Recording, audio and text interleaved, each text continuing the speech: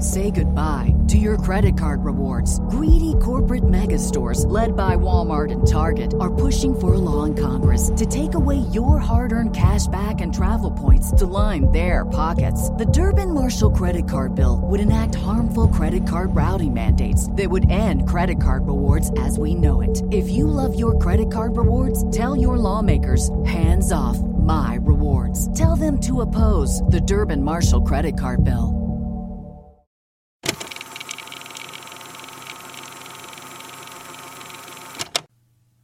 I Paint Houses with Human Blood by Christopher Maxim. I'd like to start off by saying, I am not a maniac. I am just a normal human being with a normal hobby. I enjoy painting houses. Unfortunately for some, I prefer to paint said houses with a unique mixture of my own creation, one that contains human blood. My methods may be unusual, but I find them to be necessary. I take pride in my work, and as such, I do whatever it takes to make the houses that I paint look fantastic. Whatever it takes. It all started 2 years ago when I dropped out of college. I couldn't seem to focus on my classes and didn't have a clear career path in mind, so I lacked the motivational grades to continue on. Instead, I rented a small apartment back in my hometown and picked up a part-time job at a hardware store. The money I made there wasn't enough to cover the cost of living, so I needed to find a way to supplement my income. Many people that came into my store were constantly asking for good painters in the area to paint their homes. My town is very small, so there isn't much to choose from in the way of these kinds of services. This sparked the idea of starting my own painting business, and that is exactly what I did. I painted my first house in a small neighborhood near my apartment complex. I think my client's name was Linda.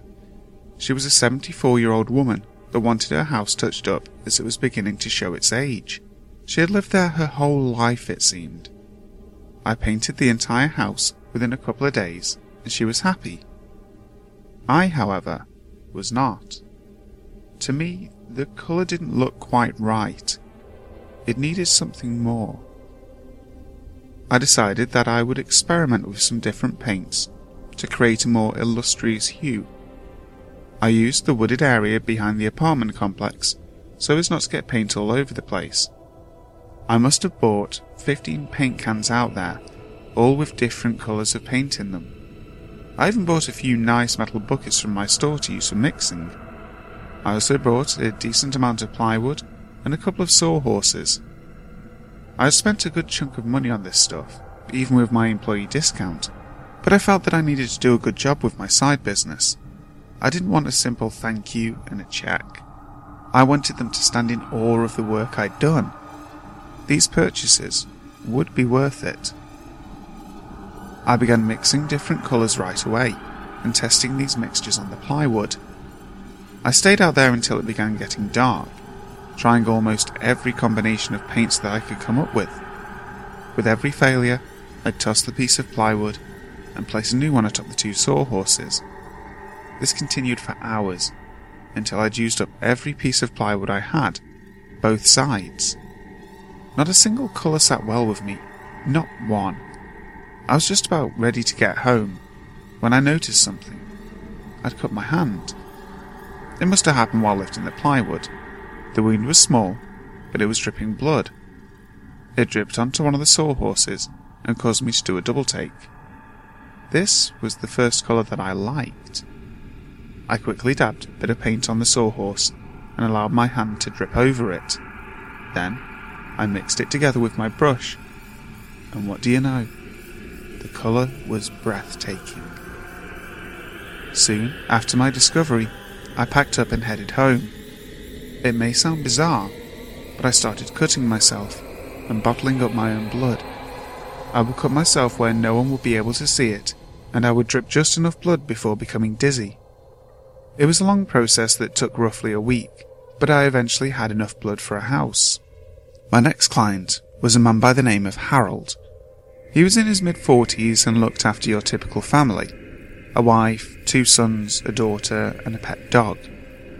He had just relocated for his work and wanted to paint his new home to surprise his wife. He was a stern man, and I could tell it would take a lot to impress him. It was a good thing I had that blood. I took the colour he wanted and mixed in some of my blood in each can. His house was of a decent size and area, but was low to the ground, so the job didn't take too long. It also helped that I was motivated to see my new painting work. In record time, I had got the job done, just in time for Harold to take a look before his wife came home from work. "My God, it's beautiful!" Harold exclaimed his approval quickly after seeing my work. He couldn't believe how good of a job I'd done. I couldn't either. The colour came out better than expected. It seemed that I could mix blood with any colour to give it that extra bit of lustre that it needed. It made the paint dark, but strikingly bold, in a way that has to be seen rather than described in order to be fully understood. Harold was happy, and so was I. After a couple more jobs, I began running out of places to cut myself. And it was taking a lot out of me. On the bright side, everyone loved my work. With the aid of word of mouth, I was becoming a small-town success, and after only just a few jobs, I couldn't stop there. Not with the praise I was receiving. I had to keep going. As successful as I was becoming, I knew I couldn't keep cutting myself. It wasn't healthy, and I didn't enjoy it. One time, I nearly passed out. I had to hatch a plan in order to continue my valued work. I thought of robbing a blood bank, but quickly discarded the idea. They were none nearby, and I lacked the proper stealth and know-how to pull off such an operation. I thought of killing animals to fuel my passion, but I discarded that idea as well.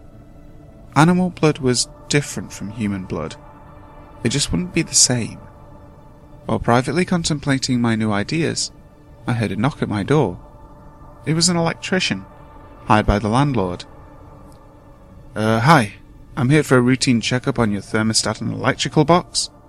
I let the man in, and went back to my failed planning. I watched the man as he checked my thermostat. It was then that a dark thought crossed my mind.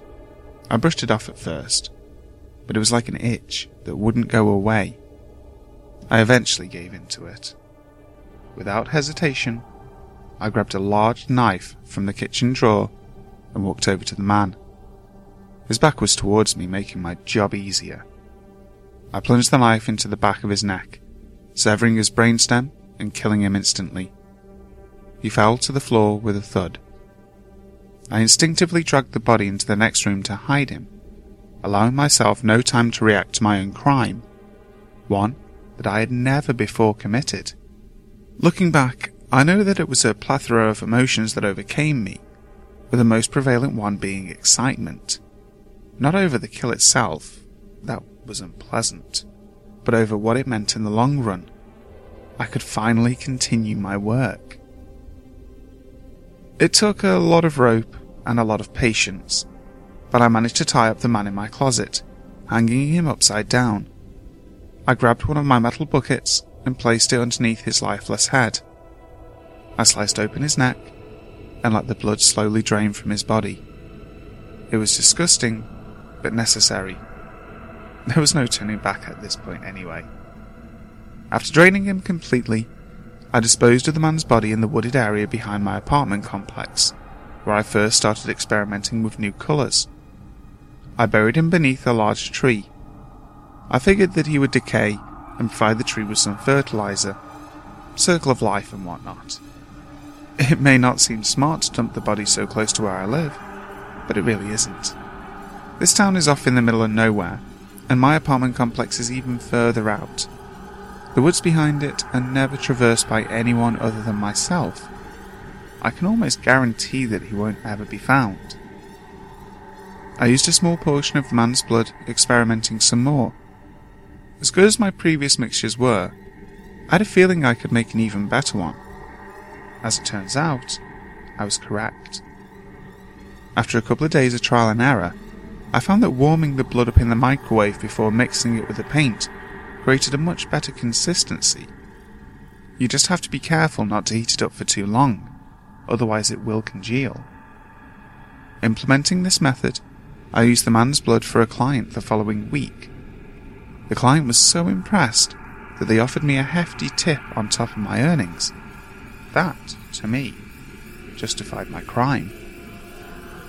I've since done many jobs and racked up quite the clientele in the process. I've quit my job at the hardware store and now paint houses full time. With each new house, there is another body or two that I have to dispose of. One guy kept having a change of heart and wanted a different colour each time I finished painting his house. That took at least 5 bodies worth of blood if I remember correctly. Now well, I can't risk disappointing a client. Their satisfaction is worth a lot, after all. Widening my customer base with each good review that they give. I may even start venturing out to other towns pretty soon. Who knows? Maybe your town will be the next one on my list. If so, then I look forward to doing business with you. Hi guys, thank you very much for listening to today's video. Really hope you enjoyed the story. Christopher Maxim sent me an email a long time ago when I was kind of in the middle of this break that I've been on, saying, "Hey Brim, here's some stories. If you want to read them, go read them." I had a look through them the other day, and even the title of the story stood out to me, and once I started reading it, I thought it was absolutely fantastic. I will be doing another video very, very soon. I'm going to try and get back into the consistency train. So remember to like, share, comment, subscribe, tell everybody I'm here. So, until next time, sleep tight.